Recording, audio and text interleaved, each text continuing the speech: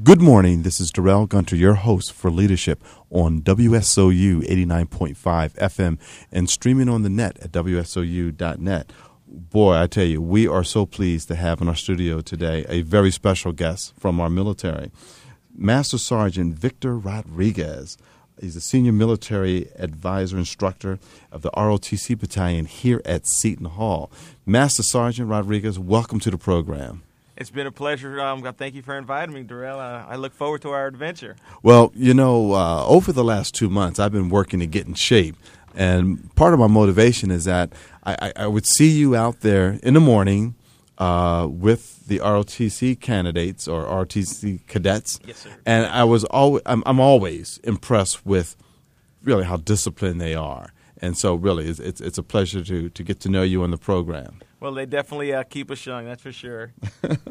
Can you share with our audience the highlights of your education and experience and really after that, what led you to become a ROTC instructor?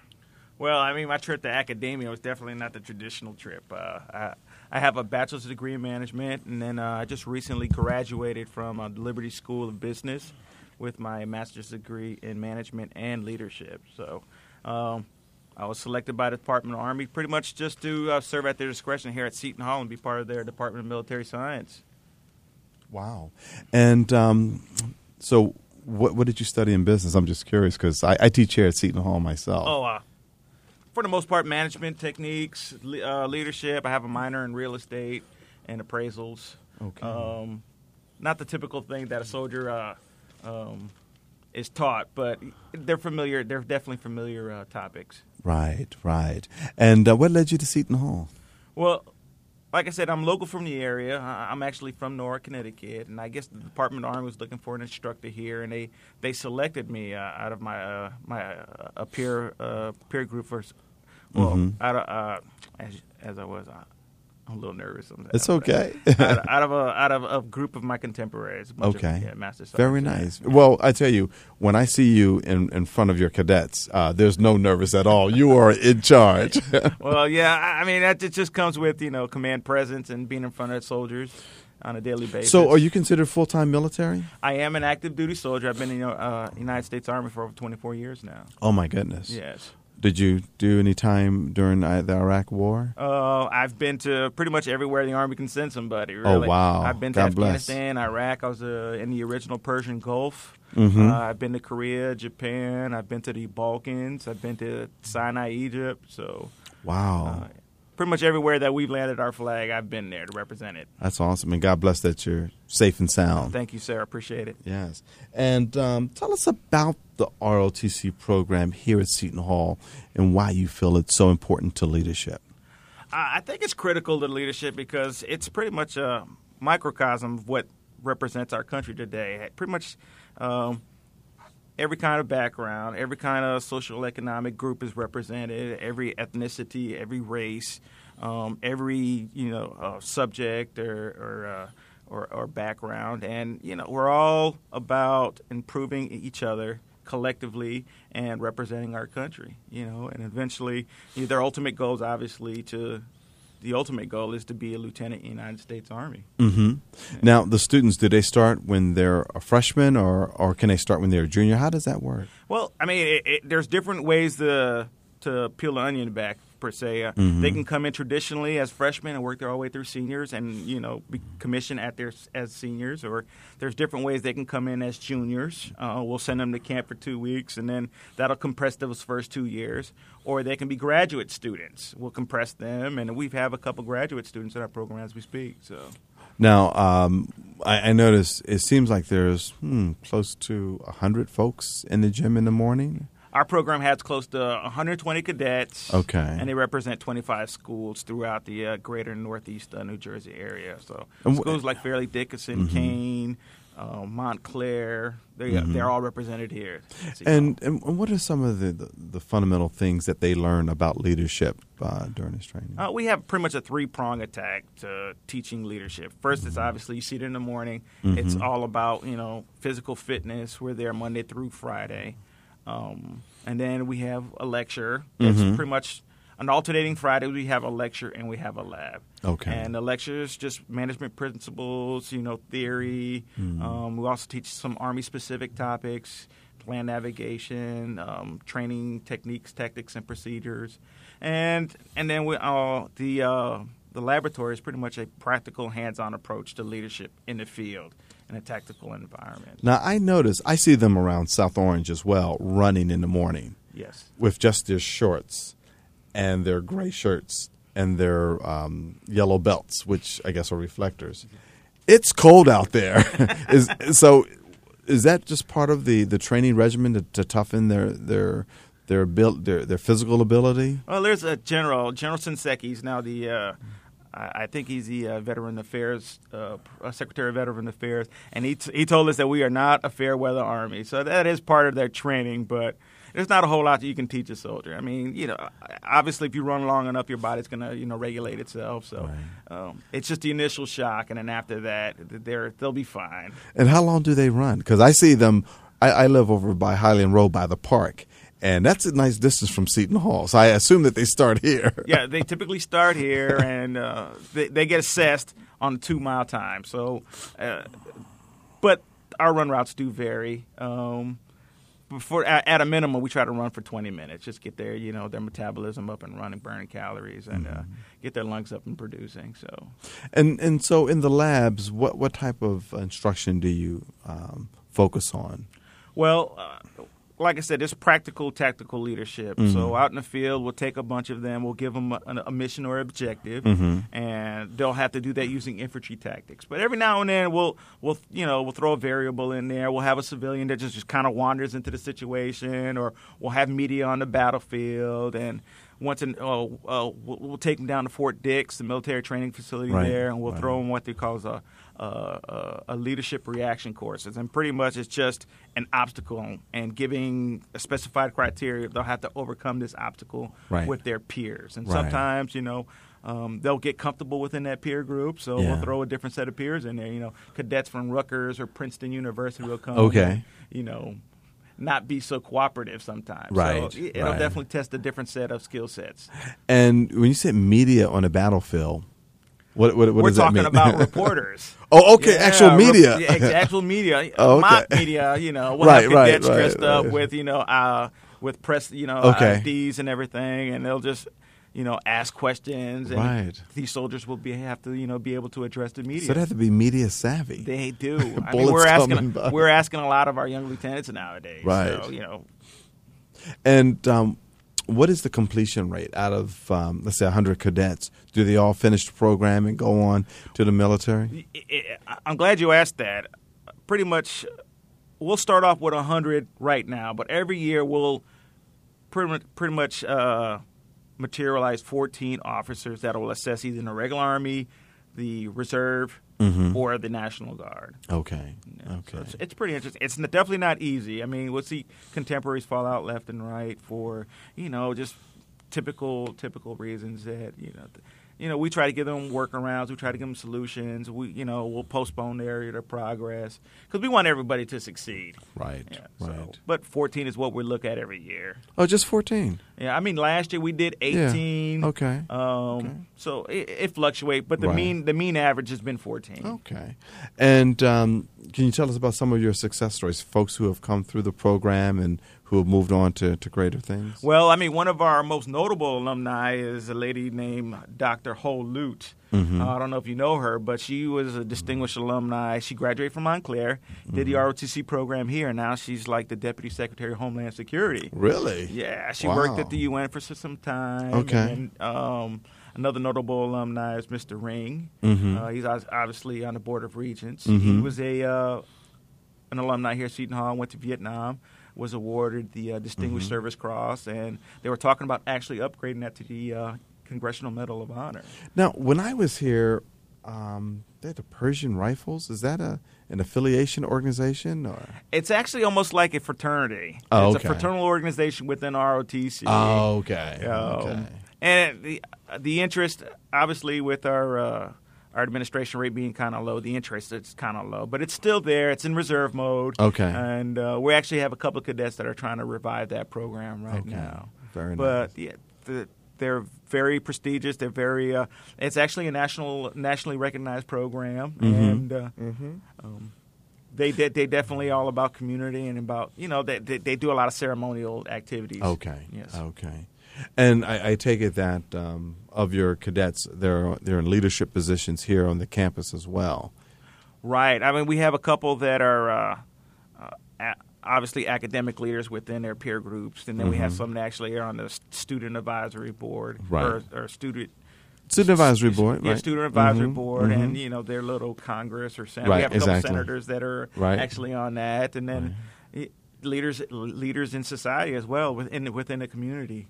We have guys that are volunteer firefighters, and we have a couple laid off police officers that are actually moving beyond circumstances and doing better for themselves. So it's really a remarkable segue into great things. And how does one come into the program? Are they recruited, or is it something that they just naturally say, "Oh, I want to be an ROTC"? Is there a financial benefit?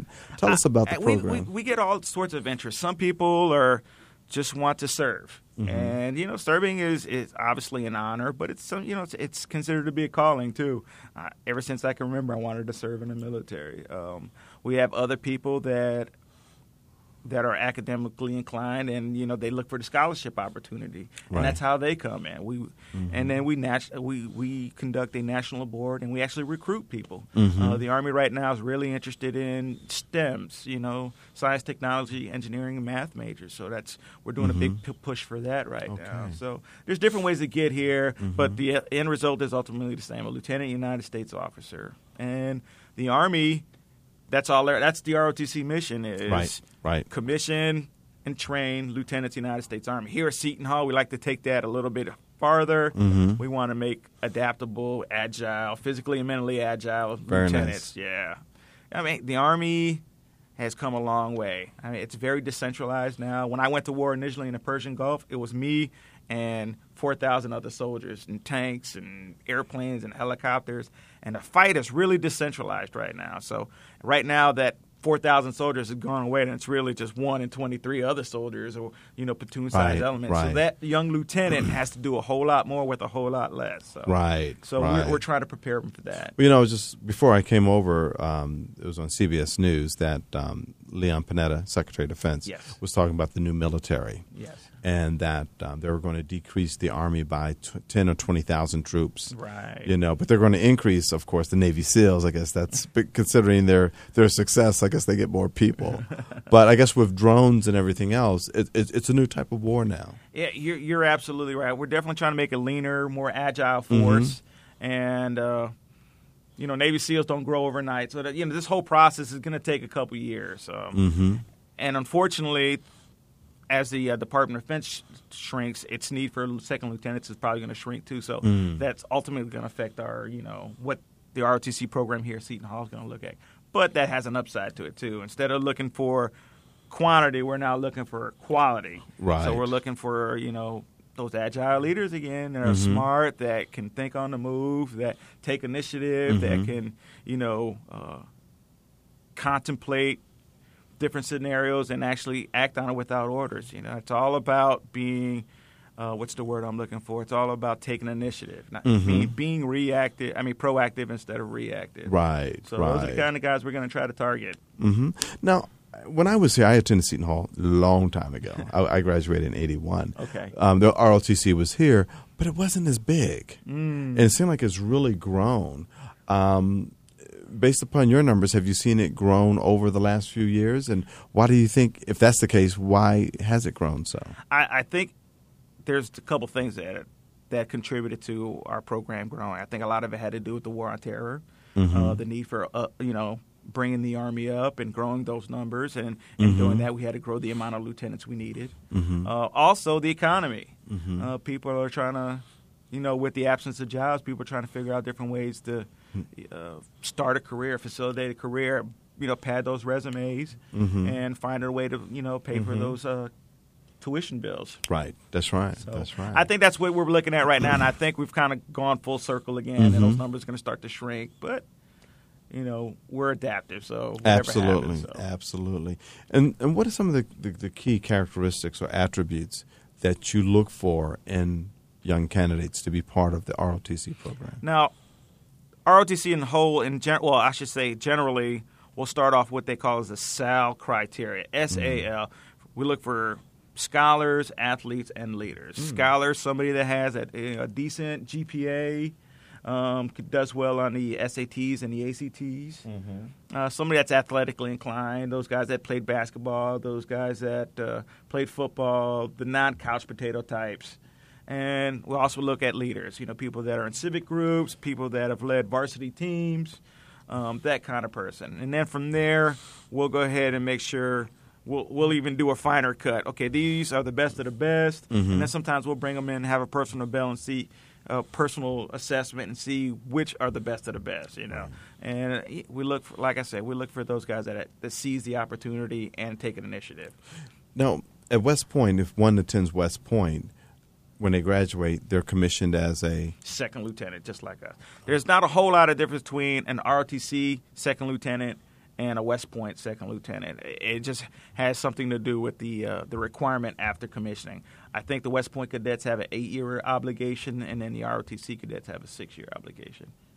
Well, I'm sorry, they both have 8-year obligations. Right. Excuse me, but the ROTC has 4-year active, 4-year inactive. Okay. And as opposed to the West Point guys, where they're a little bit now, different. is West Point considered like the Harvard?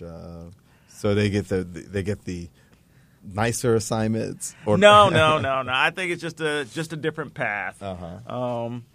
Obviously, West Point is tuition free. Right, because you have to be nominated by congressmen or something. Well, you have to be nominated by congressmen. It's definitely a more sterile, Spartan kind of environment. So it's definitely a harder life. But at the same time, the product's just a little bit different. Okay. They're kind of social. They're not as social or personable as an ROTC cadet. So we had a chance to relate to contemporaries on a daily basis. Okay, interesting enough, when I was a junior, there was an NROTC folks came up here to recruit. Oh, okay. And I was intrigued by that. I was so intrigued that I spoke to my mother about it. My mother wasn't crazy about the idea, But do you have an ROTC complement up here, or is that just at another campus? Well, we do have Seton Hall does cater to Air Force ROTC. That program is at, I think, at NJIT. Okay. Right. So if any Seton Hall cadets want to be Air Force officers, they'll go through that program. As far as Navy ROTC, I'm not too aware of what's going on in that arena. But since you've been here in this particular program, what has been your greatest achievement? My greatest achievement in this program, ROTC just does a lot of great things as a whole. Personally, I've kind of liked the uncomfortableness of being in academia because it's taught me a lot about myself. So most of my achievements are more personal than professional, obviously. I had a chance to go back to school, finish my degree, get more acquainted with my family. I just got back from Afghanistan, so a lot of it's been personal. Wow. The program's doing great things, though. We're bringing panel members from the United States Army War College. They come up here, and we do a partnership with the Whitehead School of Diplomacy. They'll come up here, they'll talk, and they'll talk about civil and stability operations, throughout the world, not just, Afghanistan and Iraq-centric, but pretty much all over the world. We've got partnerships with the Stillman School. We're working with the school in its leadership edge. We're trying to get that the leadership accreditation going off the ground. We're helping with that. So, I'd love to know if I can help in any type of way, really. Oh, we'd love to have you. I mean, we're definitely on the groundwork. It's still kind of in its infancy, but I'll definitely point you in the right direction. We can use any help we can get right now. Excellent. And what has been your biggest challenge since you've been here at Seton Hall as a leader? My biggest challenge is remembering that these cadets are not soldiers. There's been times where cadets have come up to me and say, "Hey, guy," or has an earring in his ear, and just fighting back the temptation to pull that thing out of his lobe. Or, so, I used to be a drill sergeant. So, oh, really? Yeah, okay. I was a drill sergeant back in the day. So I still have the stare, but I definitely don't have the But I think we should put my student producer, Emma, through a crash course. I think he's fine. He seems like a pretty personable guy. But I try to get to the gym mostly every morning when I don't have an early morning appointment with my business. But it's good to see your guys out there, and they're always very polite. When I'm running around the track, when they're walking off, they actually will stop to look to see if someone's running, and that's a sign of courtesy and respect, which I think is outstanding. Now, I know you have some challenges with your cadets, as we were just talking about, but what are some of the techniques that you use to get them to understand that maybe something that they did wasn't cool or wasn't great, and it wasn't being like a leader? How do you deal with conflict with your cadets, and how do you get them to be more constructive, if you will? My biggest challenge in doing that is not getting overly involved. Part of being an adaptive cadet or adaptive leader is having them figure out anticipate what the end result's going to be, and try to stop it before it actually happens. Right. So we'll go around and we'll do an informal assessment. We'll put a little suggestion in the ear and have them react to that. They're smarter than we give them credit for. And if we just push them in the right direction, point them in the right direction, a lot of times they'll surprise you. I mean, they're very creative, and it's important to kind of foster that. When did you first realize in your life, because you've been in the military for a number of years now, your aspiration to be a leader? Well, it kind of goes hand in hand with being a soldier. Like I said, I've always wanted to be a soldier, and I've always surrounded myself with great people. And in emulation of those great people, I find myself wanting to be a better person and a better leader, and put in that situation to where I'm doing the right thing for the right purpose. And, in light of recent events, we're in a war. We definitely want to be better leaders, and we want to be we want to do the right things, and we want to make sure that everybody comes home safely. And so that's really been my driving force to be a better leader. And who are some of the great people that you can share with us that you really admire of being a great leader? Well, as a military guy, I've always got an affinity for those warrior scholar types. Spartacus, Leonidas, the 300. I love General Chamberlain in Gettysburg. He did great things. He was. What were some of the great things that he did? Well, he was. Because a lot of folks, they know about Gettysburg, but they really don't know about Gettysburg. Well, General Chamberlain, he was a regimental commander at the time, and one of the great things he did was he took a regiment to Gettysburg. He was obviously low on numbers. He was low on ammunition, and they were giving him a replacement. But these replacements were people that abandoned their posts. So he pretty much told these guys, listen, I don't have the people to guard you, to secure you. If you want to fight, you're welcome to fight. He inspired them not only to fight, but he was one of the few generals. He was charged with holding the entire Union flank. And when he was down with ammunition, he was pretty much empty on ammunition, he ordered a bayonet charge. That means charge the enemy downhill. And not only did he do that with his regular soldiers, but he also did those with those soldiers that actually, the ones that left their previous units. So it was pretty miraculous on how he did that. Pretty simple man. He was a teacher by trade, very articulate, and he's just inspired them to rise above their circumstances. A teacher by trade. That's awesome. Yeah. Another great man, Bruce Lee. Oh, my goodness. I love that guy. People don't really appreciate him, but he's been gone for quite some time now, and people still just in awe of his presence and his, not just his martial ability, but he was a philosopher. See, now you're jumping into my world. Oh, really? I was a Bruce Lee fanatic. Oh, wow. I've seen anything and everything that he's ever produced. And I've read all of his books on Jeet Kune Do. The Tao of Jeet Kune Do. I love that book. Yeah. Oh, yeah. Talking about water and how it's formless, but yet how powerful it can be. Yes. Amazing book. The philosophy and the Zen. Oh, yeah. Amazing person. Oprah Winfrey, another person there. Kind of contemporary person. I mean, we don't necessarily equate her with being a heroic person, but she had every reason to fail, but yet she's one of the most significant people on our planet today. When you have someone who can motivate and inspire someone to pick themselves up and to be stronger and to be better, that says a whole lot. It sure does. And obviously, coming from her experience, people automatically listen. That's right. She's been there. She's done that. She's a leader by example. I just want to write a book and have her promoted for me. Just instant equity, that's for sure. That's right. That's for sure. She's a great person. So how old were you when you realized that you wanted to be a leader? Or did you just realize, just wake up one day and you were a leader? I mean, I think it was pretty much I just woke up one day and found myself in the role of a leader. Right. I was accountable for people, for my actions and their actions and equipment and resources. And I just woke up and well, I'm responsible. So and being a leader is a great responsibility. What do you think some of the significant attributes of being a great leader? Well, I think the biggest thing is being an effective communicator. You got to be able to convey your intent, convey your ideas in an effective way to where they not only grasp it, but they totally can execute it with little supervision. But communication goes beyond leadership.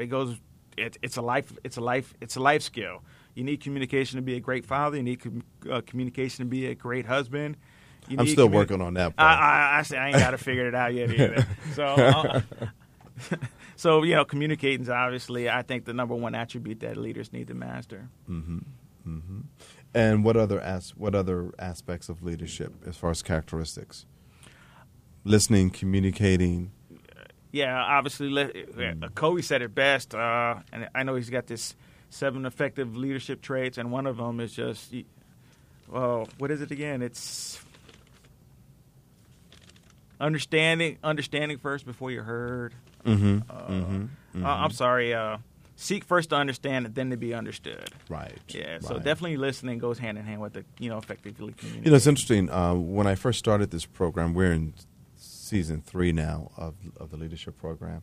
In the first year, I had the opportunity of interviewing Dr. Benefiel, and it's probably one of the most profound interviews that I was able to do. Not that the interviewer was so great, but what she said was just so profound. And she talked about how the Quakers, they do leadership without having a chosen leader. Mm-hmm. So they'll go to a meeting and they'll sit in a room, and then someone will start talking about a particular topic. And discernment is so important to them, to truly understand your point of view before they give you their opinion or their point of view. And I think as a leader, that's very important. That's very critical. I mean, a lot of times if you just sit there and listen, you'll have all your the answers to your questions already be answered. So it's important not to be presumptuous. Open-ended questions there's a time and place for closed-ended questions, obviously, too, but open-ended questions are definitely the opportunity or the venue for potential leaders to become leaders as well. Right. So. Ladies and gentlemen, we are here with Master Sergeant Victor Rodriguez, who is a senior military science instructor here at Seton Hall University. And you're going to come back with us next week to continue our discussion? I look forward to it. We're having a good time. Thank you. As I said, we're here with Master Sergeant Victor Rodriguez of the ROTC Battalion, Seton Hall University. I am Darrell Gunter, your host for Leadership. Remember, leadership begins with you. Have a great weekend.